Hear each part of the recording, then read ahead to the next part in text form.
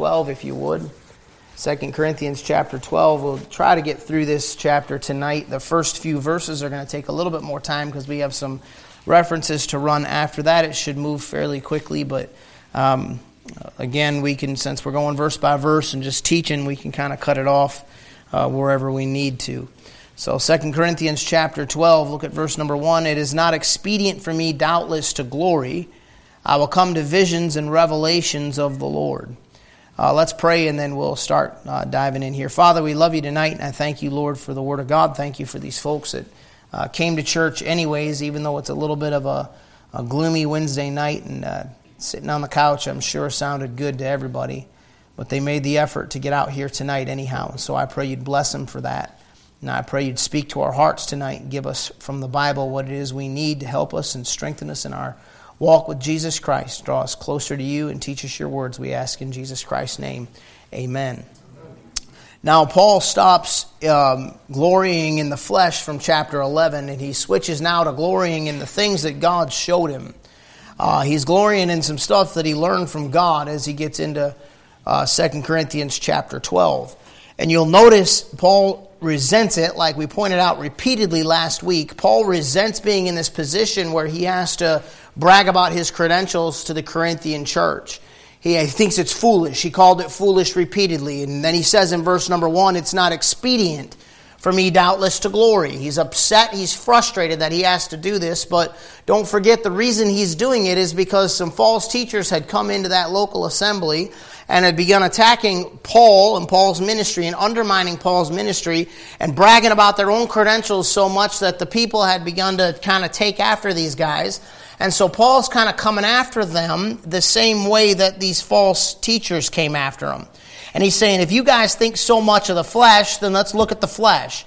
If you guys think so much of these guys' education and whatever else it is about these false teachers that latched onto you, then I'll brag about my credentials. And he's doing it through gritted teeth. He resents the fact that he has to do this, but he's doing it because he cares about them and he loves them, and he doesn't want that false doctrine coming in there and wrecking that church. He says in verse number 1, it is not expedient for me, doubtless, to glory. Well, expedient means to get you down the road quicker. Remember what Jesus said about the Comforter? He said, it is expedient for you that I go away, for if I go not away, the Comforter will not come. That's in the book of John. I think it's chapter 16 or something like that. What he was saying is, to get to the goal in your life, the best thing for me to do is for me to go so the indwelling Spirit of God can come and indwell you, and He'll get you where you need to go. So Paul is saying it's not expedient. This doesn't get me where I need to go. When I glory, it's not expedient for me, doubtless, to glory. Look at Galatians chapter 6. I'll show you for sure that Paul is resentful of this, and he's preaching this message through gritted teeth and aggravated with the Corinthians, and proof of it's in Galatians chapter 6. Look at verse 14. He says, but God forbid that I should glory, save in the cross of our Lord Jesus Christ, by whom the world is crucified unto me, and I unto the world. Paul had a proper view of himself. Paul had a proper view of flesh. Paul had a proper view of men. And Paul realized that there really was no point in glorying in anything other than the cross of our Lord Jesus Christ. He wanted to focus on Jesus Christ, but since these Corinthians were so carnal, and they were so easily drawn away by the whatever it was, the allure of the flesh or the allure of education or the personalities of men, Paul's fighting fire with fire, and he's showing them, like, look, all the stuff you think is so much better about those guys, I've got the same credentials. And I've never used my credentials to control you, to burden you, to get after your money. I've taken everything that I am and poured it into trying to help you draw closer to Jesus Christ. I'm not playing the shenanigans the other brethren are playing. I'm not in the good old boys club. I don't run in those circles. I don't care about those circles. I am not in this for myself. But since you like people so much, let's talk about it. Go back to 2 Corinthians chapter 12. He says, I will come to visions and revelations of the Lord.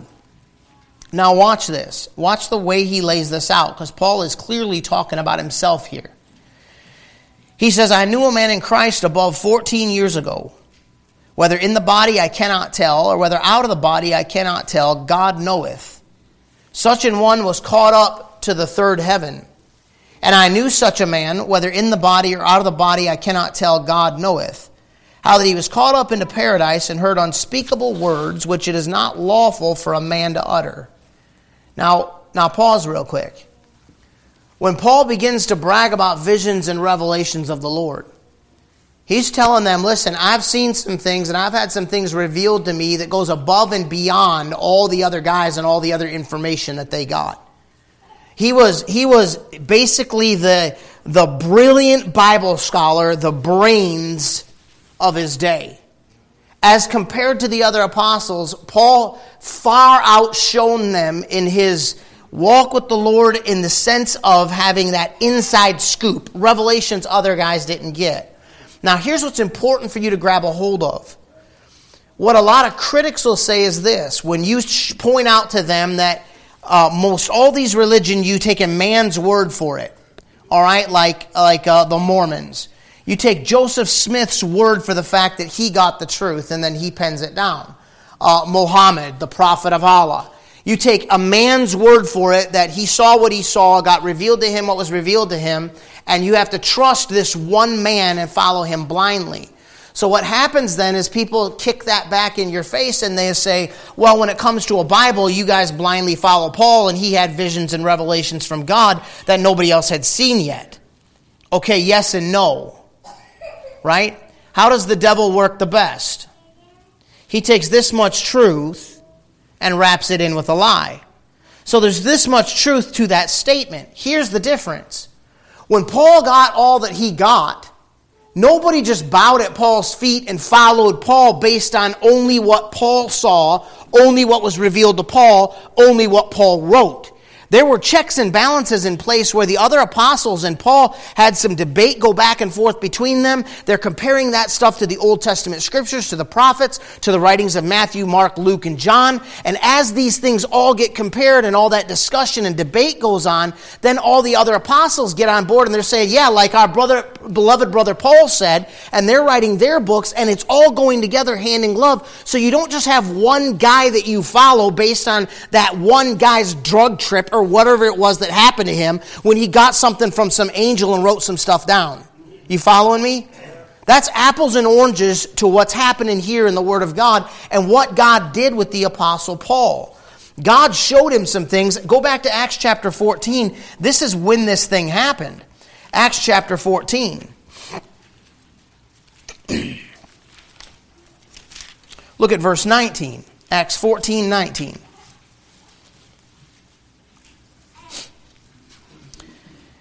And there came thither certain Jews from Antioch and Iconium who persuaded the people. And having stoned Paul, they drew him out of the city, supposing he had been dead. Howbeit, as the disciples stood round about him, he arose up and came into the city, and the next day he departed with Barnabas to Derbe. And they preached the gospel of that city and had taught many. They returned again to Lystra and to Iconium and to Antioch, confirming the souls of the disciples and exhorting them to continue in the faith. What a trip, man. They stoned Paul and drug him out of the city. He's a lifeless body. They're dragging outside of the city and they're dumping him there and leaving him for dead. And the disciples are standing round about this bloodied, battered, beat up body that had been stoned to death, and they're looking at him. And all of a sudden God says, I'm not done, boy, now go on back. And he starts breathing, coughing, probably blood coming out of his mouth, the whole 9 yards, busted nose, busted eye sockets, the whole 9 teeth busted out. I mean, think about it. They stoned him to death. You understand what that was in that day and how brutal that was? And he gets it, hey guys, let's go preach. Goes right back into the city. This is a guy that when he got caught up, he said, man, I have a desire to depart and to be with God, but it's more needful for you. I'm staying here because you need me and God wants me here for you. But once he saw some of the stuff he saw when he died, when he got killed and came back to life, when he saw what he saw, he didn't want to come back. Look at something about Paul. He's such a great character. Go to the book of Galatians chapter 1. Talking about visions and revelations of the Lord. Now, in 2 Corinthians 12, He's talking about this time that he died and got caught up into paradise and saw some things that he can't utter. But in Galatians chapter 1, it'll show you how Paul got trained after he'd already been sitting at the feet of Gamaliel and knew the law and was a Pharisee of the Pharisees and had the Old Testament mastered. Where did Paul get the New Testament mystery of the bride of Christ? Galatians chapter 1. Look at verse 13. For you've heard of my conversation in time past in the Jews' religion, how that beyond measure I persecuted the church of God and wasted it, and profited in the Jews' religion above many my equals in mine own nation, being more exceedingly zealous of the traditions of my fathers. So look at what he said there. When it just comes to the flesh, when it just comes to success in life, he said, I profited above many my equals. Paul was the star of the show, man. Paul was the head of his class. Paul was out in front of all the other guys that were wanting to do what he was doing. This is a brilliant man. He sat at the feet of Gamaliel, one of the number one teachers in Israel at that time. He's an absolutely brilliant individual. And what's happened is these tricksters came into the church and says, his bodily presence is weak and his speech is contemptible. Paul's an idiot. Paul's in it for himself. Paul's a moron. Paul's this, Paul's that. He can't speak. He doesn't carry himself well. His letters are weighty and powerful, but when he comes in his presence, he ain't going to back it up. And they're undermining Paul and criticizing him and cutting him down. Paul had never bragged about his potential or his credentials to that church. He hadn't put himself out in front. So they're taking the bait. Paul's got an unbelievable list of credentials before he was saved. So what happens is, verse 15, when it pleased God, who separated me from my mother's womb and called me by his grace, to reveal his Son in me that I might preach him among the heathen, immediately, this is right after Jesus Christ appears to him on the road to Damascus, right? Quite a revelation. That bright light that knocks him off a horse and blinds his eyes. He's literally almost blind. That's why he told the one church, I know that you would pluck out your eyes and give them to me. That's your hint right there that his problem, the thorn in his flesh, was his eyesight. He said, see how large a letter I've written unto you. Well, it's funny that he said, see how large a letter I've written unto you, and it was one of his shortest letters. He's talking about writing in big letters. He couldn't see. He wrote it by his own hand. If you ever notice, somebody's always writing. When Paul would speak, they'd transcribe it, and they'd sign off, and they'd put their name in the bottom of the letter. Ain't that interesting? Paul's problem was he was blinded. His eyes he couldn't hardly see. So God has shows himself to Paul in a special way. And he says the first thing that he did is he immediately conferred not with flesh and blood, neither went I up to Jerusalem to them which were apostles before me. But I went into Arabia and returned again to Damascus. So what did he do? He went to the same place where Moses had gotten the 10 Commandments. How long was he there? Look at verse 18. Then after 3 years I went up to Jerusalem to see Peter and abode with him 15 days. He spent 3 years learning from Jesus Christ himself, learning from God himself. He got some stuff revealed to him before he goes and discusses with the other apostles. That's why a good Bible Institute's usually about 3 years. That's a biblical model for you. How long did the disciples spend with Jesus Christ? How long did Paul spend in training and learning his Bible before he got let loose? 3 years. But now the other apostles saw I none save James the Lord's brother. Now the things which I write unto you, behold, before God I lie not. So Paul had gotten some wisdom and revelation from God that goes above and beyond what all the other preachers had gotten. Go to 2 Corinthians chapter 12. It went above and beyond what all the other guys had gotten, and yet there's checks and balances with it, like I said already. So yes, Paul is our apostle. He's the apostle to the Gentiles. We go to Paul's books when we want to know what part of the Bible applies to us, right? Okay, so Paul's the one that teaches you that you're eternally secure, that you're sealed unto the day of redemption. Well, you go to Matthew's books and he tells you have to endure to the end or you lose your salvation. Matthew tells you if you don't forgive men their trespasses, neither will your heavenly Father forgive yours. But Paul says you're eternally secured. Where do you go for your doctrine? He's the apostle to the Gentiles. Paul is our apostle. So he's the one that God gave these revelations to. He had gotten revelations and knowledge from God that other guys didn't yet see, but once Paul got them and preached them, as the other guys are looking and they're talking about this stuff, they're hashing this stuff all the way out into Acts chapter 15. They're trying to figure it all out. So it does wind up going hand in glove. He agrees with the other apostles, but I'm telling you, he was out in front of them when it came to the revelations that God was giving regarding specifically the church age.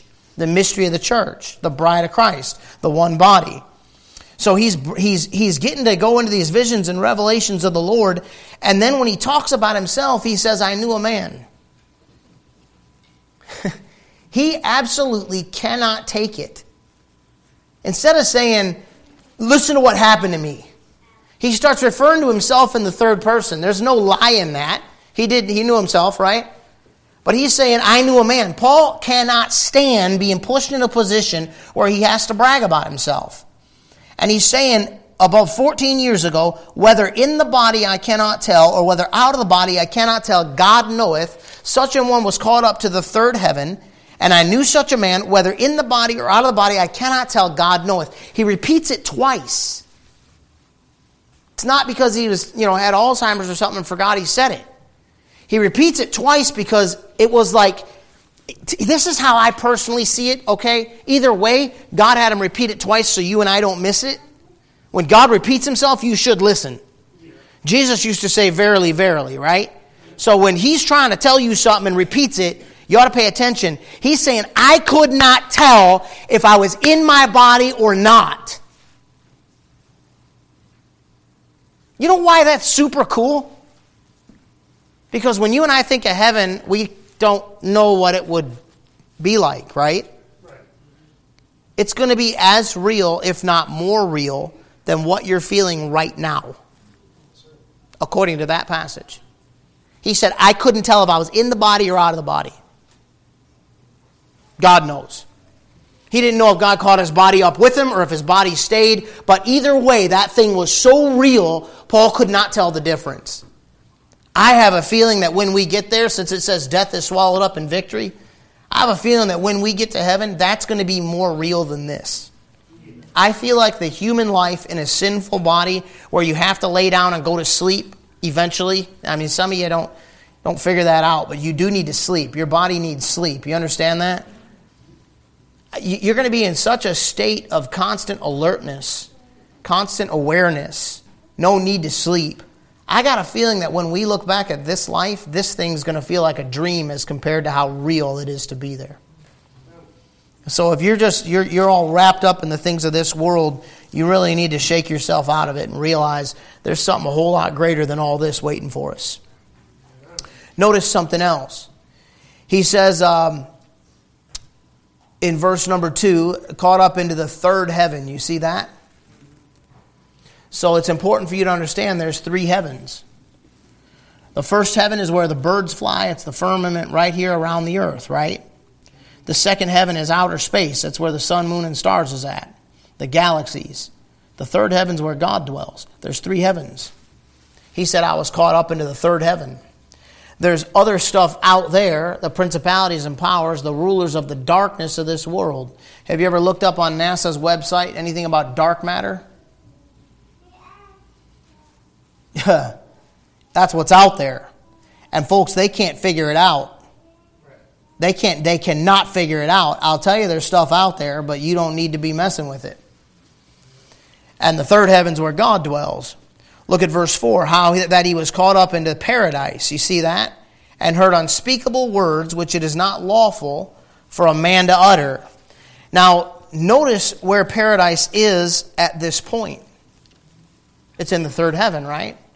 Go back to Revelation chapter 2. It's important to understand this stuff. Revelation chapter 2, look at verse 7. He that hath an ear to hear, let him hear what the Spirit saith unto the churches. To him that overcometh, will I give to eat of the tree of life, which is in the midst of the paradise of God. Look at Revelation, go back to Luke chapter 16. Luke chapter 16.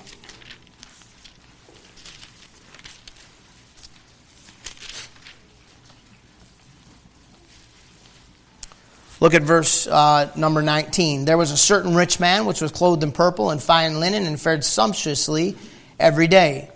And there was a certain beggar named Lazarus which was laid at his gate full of sores, and desiring to be fed with the crumbs which fell from the rich man's table. Moreover, the dogs came and licked his sores. And it came to pass that the beggar died and was carried by the angels into Abraham's bosom. The rich man also died and was buried. Now watch it. And in hell he lift up his eyes, being in torments, and seeth Abraham afar off, and Lazarus in his bosom. And he cried and said, Father Abraham, have mercy on me, and send Lazarus, that he may dip the tip of his finger in water, and cool my tongue, for I am tormented in this flame. But Abraham said, Son, remember that thou in thy lifetime receivest thy good things, and likewise Lazarus evil things. But now he is comforted, and thou art tormented. And beside all this, between us and you, there is a great gulf fixed, so that they which would pass from hence to you cannot, neither can they pass to us that would come from thence. Then he said, I pray thee, Father, that thou wouldest send him to my father's house, for I have 5 brethren, that they may testify unto them, lest they also come to this place of torment. Abraham saith unto him, They have Moses and the prophets, let him hear them. And he said, Nay, Father Abraham, but if one went unto them from the dead, they will repent. And he said unto him, If they hear not Moses and the prophets, neither will they be persuaded, though one rose from the dead. Now that's a very interesting story in this. In the Old Testament, when they died and they were saved, okay? Saved, quote unquote. When they died in obedience to God and in obedience to what God told them to do, they went into the heart of the earth. Not the people in hell. People that died not obeying God went to hell. People that died trying to do right went to what's called Abraham's bosom. When you and I die, we go straight to heaven. Okay? In the New Testament, after the blood of Jesus Christ has been shed. But in that Old Testament, when those people died, they went down, and if they had done right, they wound up in Abraham's bosom. If they'd done wrong, they went into hell. Both were in the center of the earth at that time. And the Bible told us in this passage that between them, there's a great gulf fixed, right? So that you can't pass from one side to the other. And this guy, the guy that's in hell, he's saying, listen, Father Abraham, send somebody back from the dead to tell my family. If you can't give me just a drop of water, that's all I want, a drop of water to cool my tongue, for I'm tormented in this flame. He said, can't do it. There's no relief for you. Once you're there for good, and there's no relief. He says, okay, Father Abraham, then send somebody back to tell my family, because if somebody rises from the dead and goes and knocks on my family member's door, and there's smoke coming out of their mouth and their eyes are alive, they look like some kind of a zombie or something, and they're half melting away, and they say, listen, trust Jesus as your Savior. Don't go. They'll surely get saved. He said, no, they have Moses and the prophets. Moses and the prophets were long dead when Luke 16 was being written. How did they have Moses and the prophets? So then faith cometh by hearing, and hearing by the... being born again, not of corruptible seed, but incorruptible by the Word of God. He said, let them hear them. If they won't be persuaded by the Bible, they won't be persuaded by somebody coming back from hell knocking on their door. And the same goes for you. If you won't listen to the Word of God, you won't listen to any kind of miracle out there. Same goes for the tribulation period.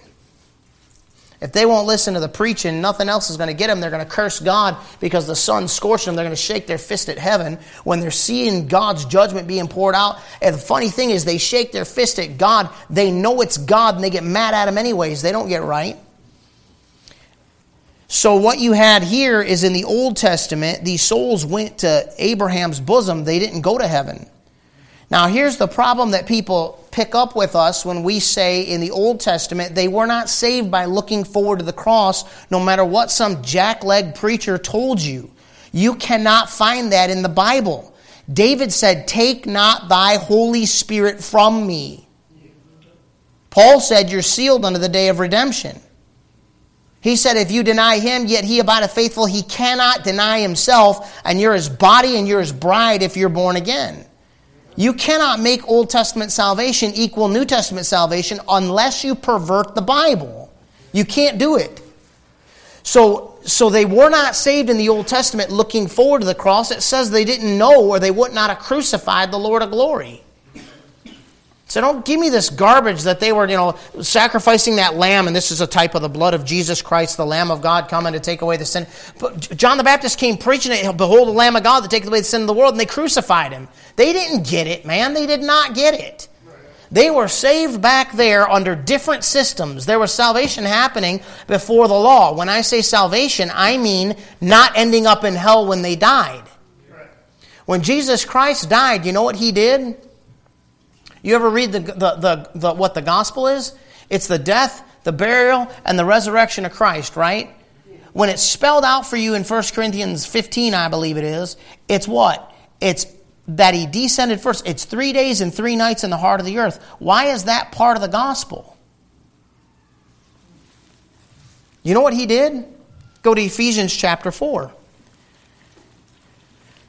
Ephesians chapter 4. He says back in Psalms, a prophecy of Jesus Christ, thou shalt not suffer my soul to stay in hell. Look at Ephesians 4. Look at verse 8.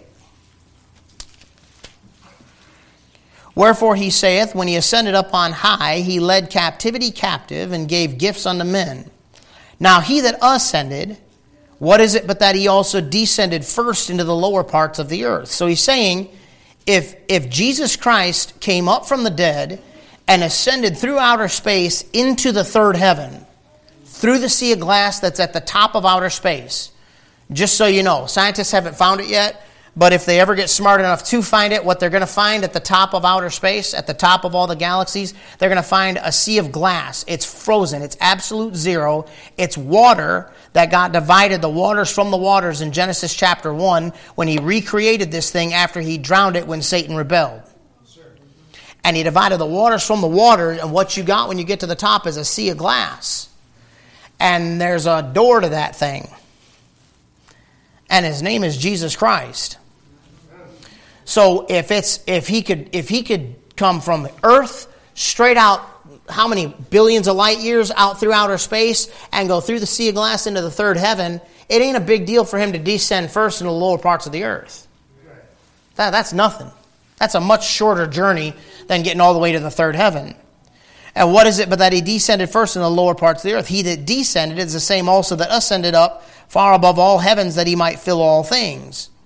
He gave some apostles and some prophets and some evangelists and some pastors and teachers for the perfecting of the saints, the work of the ministry, the edifying of the body of Christ.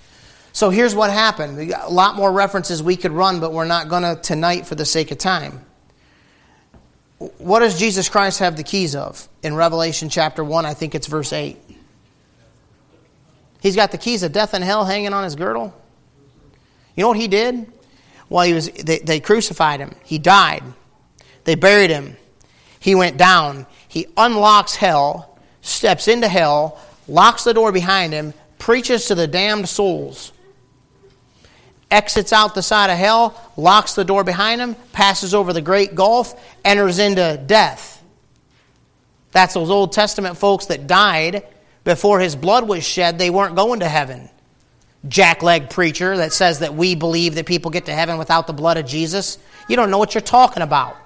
You don't know your Bible. Nobody ever said that. We said they went to Abraham's bosom. We never said they went to heaven. He unlocks the door, goes in there, preaches. He takes paradise that's there up with him. He takes all those Old Testament saints up. You know where paradise is at now? Paul just told you in 2 Corinthians 12. It's in the third heaven. He gets caught up there. Go back to 2 Corinthians chapter 12. So he's got those keys hanging on him in Revelation chapter 1 we saw a few weeks ago going through Revelation. What a Savior, man. What a powerful being. He could go in there, put your sins in hell eternally, exit out the other side, jump over that great gulf no man can pass over, go into Abraham's bosom, preach to those souls, and explain to them those sacrifices, explain to them Noah's Ark, explain to them what he was doing throughout the dispensations in the Old Testament, and say, this is what you were doing. Now here's what I've done. Do you see it? And they all saw it. And then he took them up. What a blessing, man. So Paul gets caught up here, and he sees these things, and he says in verse 4, heard unspeakable words which is not lawful for a man to utter. Now, wait a minute. What's up with these jacklegs on TV trying to tell you that they're praying in a heavenly language? Speaking in a heavenly language. He said, when I heard those words up there, it's not lawful for me to utter them. So what are you doing talking in a heavenly language down here? How come nobody sees that when they read through here? Ain't that interesting? Of such an one will I glory, yet of myself I will not glory, but in mine infirmities. Now, possibly he's speaking of glorying in Jesus Christ. Of such an one will I glory, the Lord Jesus Christ, right? It looks like in context, he's talking about the glorified state. So if he's talking about himself in verse number 5, of such an one will I glory, of this man that a certain man I know, what he's saying is, I saw him once he was perfectly conformed to the image of Jesus Christ. So either way, Jesus Christ is the point of the glory. Does that make sense? Verse number 6. For though I would desire to glory, I should not be a fool. I shall not be a fool, for I will say the truth. But now I forbear, lest any man should think of me above that which he seeth me to be, or that he heareth of me. Now, it's interesting to me, he says, for though I would desire to glory, I should not be a fool. Seems to me like he's as human as you and I are. Really hard for somebody to come in and start bragging about themselves and not want to brag about yourself. Not want to tell them how great you are, all your great achievements, all your great accomplishments, what you know, what you've learned, what you've done. You know, get into those little debates in church, see who knows their Bible better, all that kind of stuff. Paul said, for though I would desire to glory, I should not be a fool. He said, when I start glorying in myself, that makes me an idiot. For I will say the truth. But now I forbear, lest any man think of me above that which he seeth me to be or heareth of me. What did they hear of Paul? His bodily presence was weak, his speech was contemptible. He could write big, tough letters, but in person he's going to be a chicken, he ain't going to back it up. He said, what do you see when you look at me? A crippled up, beat up guy much older than my age. That's what you see. My bodily presence is weak. My speech is contemptible. When I talk, I'm not the most interesting person in the room. These other guys come in here and can out-preach me, out-talk me, get way more laughs, way better illustrations. Look at me and look at what you're seeing. Don't think of me above what you see or what you hear. Why? Because Paul realizes what Paul is. This is the kind of guy I want to follow. This is the kind of guy I'm like, okay, the Lord probably did show him some things. Notice about him, he's not telling everybody everything he knows. Maybe that's why God trusted him with some advanced revelation, with some things that God didn't trust anybody else with. Maybe that's why God put him in the position God put him in, because God knew that when God gave him these things, God could show him some things he didn't tell anybody. I wonder if sometimes God can show you something that you just keep between you and God because God gave it to you. It's not for everybody else. Can't you learn some things and just keep it to yourself? Or do you have to tell everybody everything you know all the time? Not Paul. He said, I got some things I'd like to tell you, but I'm not going to tell you. Why? Because they're between me and God. It's not lawful for me to utter them. Brother Lynch used to say, never give out the last half of your canteen. A Vietnam vet, been in the jungles over there. And, you want to help your brother out, but don't give out the last half of your canteen. You ever stop and think about that? Sometimes we say too much. Sometimes a new Christian comes along and we start wanting to push them to, make sure that they just get all these things right when we see things that they don't even realize that's not even on their radar yet. And you start wanting to push them. Well, maybe you should just back off and let them grow. Maybe you don't need to tell them everything you think they need to hear. Paul didn't. That's why God trusted him with stuff. Look at verse 7. Unless I should be exalted above measure. Why? Because God gave him so much revelations and visions, and God used him so greatly. Crazy things happened to him. God got him through it all. What a powerful man when it comes to serving God. What a powerful man. He said, lest I should be exalted above measure through the abundance of the revelations. There was given to me a thorn in the flesh. I already pointed out to you that was more than likely his eyes. the messenger of Satan to buffet me, to box my ears, to slap me around, lest I should be exalted above measure. Now look at that for a minute. For this thing I besought the Lord thrice, 3 times, that it might depart from me. What was God's answer? God said no. He's begging God 3 times, God, please take this problem away from me. And God said, no, I'm leaving that problem in your life and I'm not changing it.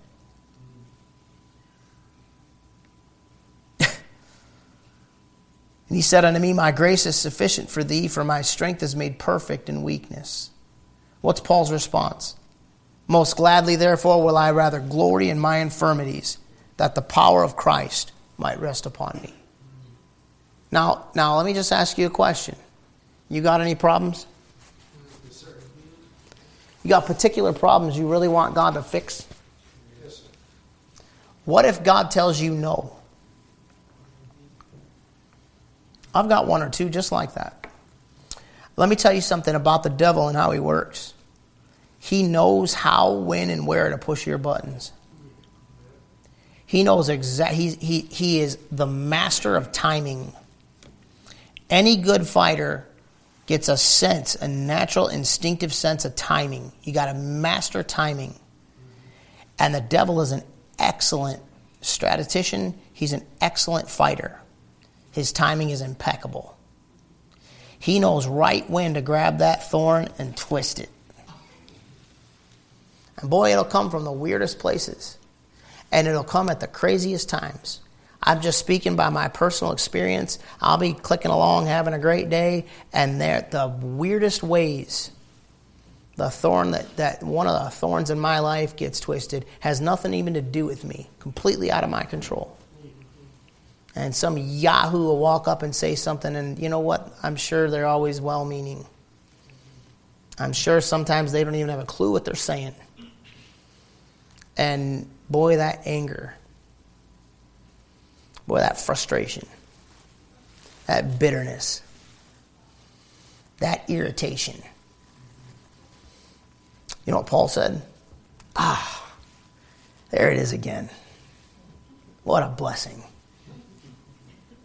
That's what he said. Most gladly, therefore, will I rather glory in my infirmities.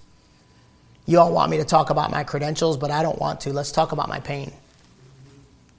Why? Because he said that the power of Christ might rest. God said, Paul, you need that because that keeps your head down. And when you keep your head down, you don't get it blown off. Because if you stick your head up at the wrong time in a battle, guess what happens to your head? Yeah, it gets blown off. So you got to keep your head down. Brother Lentz always said it best. He said the greatest warriors walk with their heads down. I think it's an old Asian thing. Paul said, this is God's way of keeping my heads down, and it's the devil's way of trying to make me bitter. Haven't I told you before, God and the devil work so closely together, sometimes you can't tell the difference? Guess what? How do I know when it's God or the devil? It doesn't matter. Don't even ask that question. Who cares? Is it God doing this to me, or is it the devil doing this to me? As long as you're not in rebellion against God and he's not disciplining you for something, and if he is, you know it, because he's already told you to do something and you won't do it. He doesn't just walk up and randomly beat his kids for fun without telling them what they did wrong. Usually he's told you a few hundred times before he starts cranking it up. So it doesn't matter if it's God or the devil. What matters is your response to it. Well, you say, God, if this is what you want for me, then great. You know better than I know for my own life, and I just don't understand you sometimes. I actually told the Lord that within the last 24 hours. I said, I don't get you. That makes no sense. I don't know why you did that, and I'm sorry because I'm sure you're right, so thanks. Because in the middle of it, he's like, are you talking to me like that? Because I think I kind of was starting out kind of the wrong way. And I had to say, God, you're God.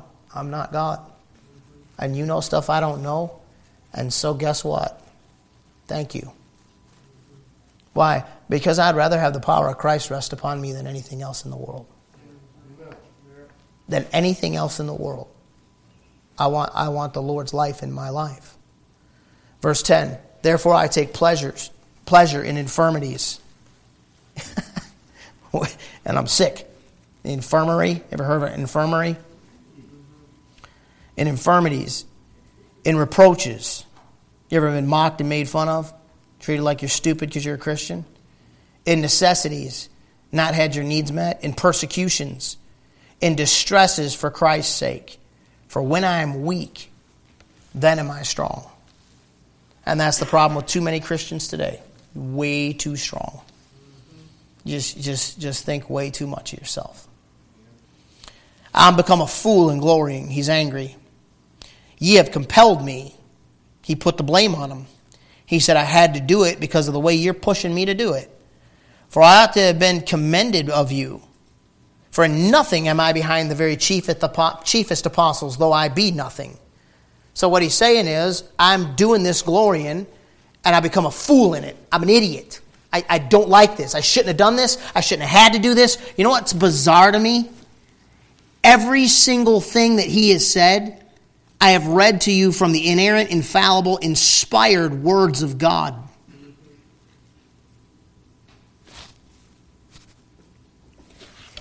He is foolishly and inexpediently boasting in himself and feels very bad about it. And yet it is God the Holy Spirit that is leading him to say everything he's saying. My preacher said this to me, and I haven't forgotten it. He said, sometimes you will do exactly what God wants you to do. It was 100% the right thing to do, and you will feel terrible about it the entire time. I didn't say guilty conscience, but you will just feel like, man, I just didn't want to do that. Am I even okay? Was that even right? And you start self-doubt and all the rest of that stuff. And he said you'll be doing exactly what God wants you to do and everything about it feels wrong. I didn't say sinful. That's what Paul's doing. Paul is not coming across to them from a spirit of, look at me, here's my credentials. Y'all need to follow me and forget those guys. That guy's an idiot and that guy's an idiot. Paul is doing what he has to do to get their attention, and God's saying, yes, Paul, do this. Tell them the facts about yourself. Tell them the facts about your credentials. Tell them a little bit of what I showed you. Just give them a taste for it, Paul. Go ahead, just do it. And Paul's aggravated. He's like, you put me in this position, and I didn't want to do it. He said, I should have been commended of you. He led him to Christ. He taught him. He said, you all should have defended me already. When those yahoos came into this church, you should have thrown them out.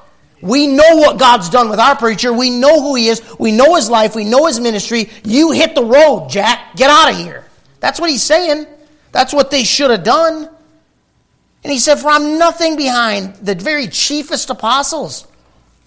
The guys you really think are the greatest. I'm not behind any of those guys. When I went toe-to-toe with them, I rebuked Peter because he was wrong. I stood him to the face. And I was right. I'm not behind those other guys, but I'm nothing.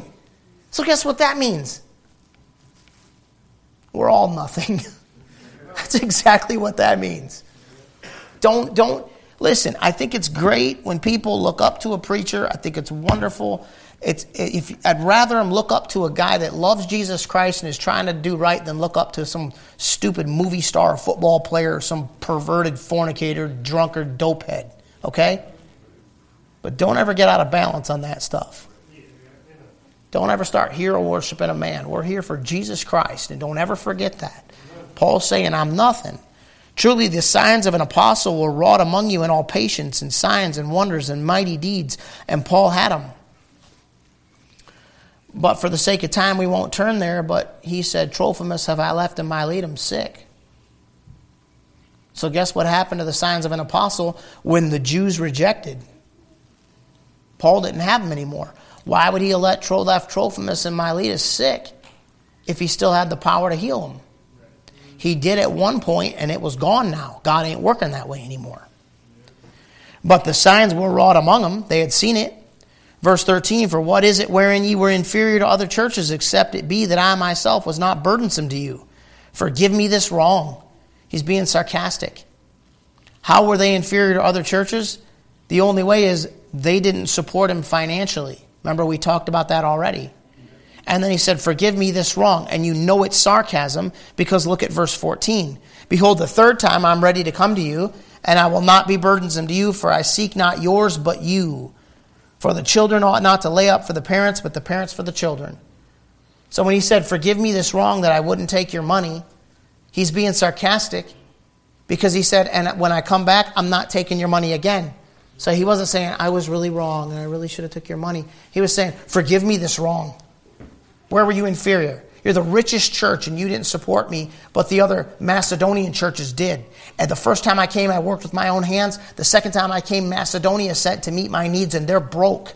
And you people got money, as he already went through in 2 Corinthians, and you won't give.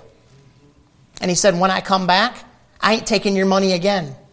Because I want you to know, rich people, that I don't care about your stinking money. I'm not seeking yours, but you. I want your heart. I want you to fall in love with Jesus Christ. I want you to learn your Bible. I want you to grow in the Lord. I want you to follow God. That's one of the things I like the most about being able to say about my ministry is in 15 years, 15 and a half now, but who's counting? Never one time have we passed an offering plate. Never one time have we done a financial seminar. Never one time have we preached on tithing or giving. We've taught on it as we come across it when we go through the Bible. But that wouldn't even have been my timing. It's like, Lord, we're on a Wednesday night. Most all these people probably do. We should do this on a Sunday morning, when everybody's here. And the Lord's like, just leave it up to me. And you know what? I think it's great. Why? Because you know one thing for sure. I ain't after your money. And by the grace of God, even though now we're going to start making this payment and all the rest of that stuff, I ain't changing. If God's in it, God will provide for it. And I'm confident in that. If God gets your heart, He'll get your wallet. Verse 15, I will very gladly spend and be spent for you, though the more abundantly I love you, the less I be loved. I think that is one of the greatest verses in the Bible regarding the ministry. If you're called to preach and you think God wants you in the ministry, that's a verse you should memorize. I will very gladly spend and be spent. That means exhaust myself, waste what I got, wear myself out for you. That is the heart of a true pastor. That is the heart of real ministry. Though the more abundantly I love you, the less I be loved. Have you ever noticed some of the most spoiled brats in the world love the least? You ever see a kid that their parents just dote all over them? You never hear a stinking brat like that ever turn around and say thank you. You never hear that stinking brat go out of their way to be a blessing to their parents. But the ones you ignore, tend to love you. Tend to love Jesus. Some of the people I've gone the most out of my way to try to help, and some of the other people that you just don't really ask for much attention, and you don't really give them much because they're not asking for it. They just love the Lord more and love the preacher more and love the church more as time goes on. Ain't that wild? He said, the more abundantly I love you, the less I be loved. It's weird, but whatever. Doesn't matter. Doesn't matter what they do, how they do or do not react. The job of a minister is just to minister, period. Verse 16, but be it so, I did not burden you. Nevertheless, being crafty, I caught you with guile. What he's saying is, I didn't come in there and pressure you. I caught you with guile. In context, he's saying, when have I ever asked for your money? Oh, these other guys are wanting your offerings? These guys that are coming here teaching you their doctrine, trying to draw away disciples after. Why did they ask you for an offering? When did I ask you for an offering? You saw me making tents. When did I ask you for an offering? You saw Macedonia paying my bills. What's wrong? Gotcha. See that? He set them up for their own benefit, not for his. Did I make a gain of you by any of them whom I sent unto you? See how he's talking about money? He said, when I sent my guys, did my guys come and get an offering from you? I desired Titus, and with him I sent a brother. Did Titus make a gain of you? Walk we not in the same spirit? Walk we not in the same steps? So he said, the guys that came in my name, didn't they have the same spirit I got? Or did they try to profit off you? Again, think ye that we excuse ourselves unto you? We speak before God and Christ, but we do all things, dearly beloved, for your edifying. So what he's saying is, you think that I'm saying all this stuff to defend myself? I'm not trying to defend myself. I'm speaking before God and Christ, and what I'm doing, dearly beloved, is I'm trying to edify and help you. For I fear lest when I come I should find you such as I would, and that I should be found of you, that I should be found unto you such as ye would not, lest there be debates, envyings, wraths, strifes, backbitings, whisperings, swellings, tumults. And boy, that right there is the vast majority of modern day churches. Debating all the time. If it ain't over the color of the carpet and the curtains, it's over doctrines, it's over money. And envyings. Oh, did you see their car? Another new dress, all that kind of garbage. It wouldn't even bother you if somebody got a new dress if you weren't so covetous. You hide it behind, well, we can't afford it. No, you're covetous. Amen. And people that you're jealous of probably outgive you and can't. Just saying. Envyings, wraths, strifes, backbitings. Man, we're in a backbiting church. Man, it's a miserable place to be. Talking about each other behind your back. Whisperings. Swellings and tumults. That's actually, I've seen him. I've seen him in church. I've seen him in business meetings. Tumults. That's like a riot. Like getting like that out of control, jumping up, yelling at each other. Swellings. I've seen it in church. My first church, a fist fight almost broke out. Like literally. One guy was getting out of his pew yelling at me, and the other guy jumped in his way and said, I'm going to beat your head in, old man. The one guy was defending me. The other guy wanted to beat me up in church. Not good, man. Verse 21, unless when I come again, my God will humble me among you. Why? That I should bewail many which have sinned already and have not repented of the uncleanness and fornication and lasciviousness which they have committed. What he's saying is, I don't want to get there and be embarrassed at the kind of people you are. Let me say this, some men's sins go before in a judgment, some men's they follow after, but sooner or later, every one of us will give account of himself to God. And sooner or later, we're all going to get found out. Every last one of us is going to get found out. If not in this lifetime, then at the judgment seat of Christ for sure. So Paul's bragging here about visions and revelations, kind of a negative way to end, but that's where the chapter ends, so we'll stop there for tonight. But he's bragging about that stuff, not to try to prop himself up and make himself look good, but to show them, listen, folks, you had the truth. I brought you the truth. Now stay with the truth and don't get drug away by all these other yahoos. Now let me say it in modern terms. On the internet and everything else. If you can't validate the individual, Paul said, I should have been commended of you. If you can't validate the individual, let these also first be proved. How? By watching their life, by seeing their track record. Then you better be really careful about jumping on board with their doctrine, because you don't really know who you're following. All right, let's pray and we'll be dismissed.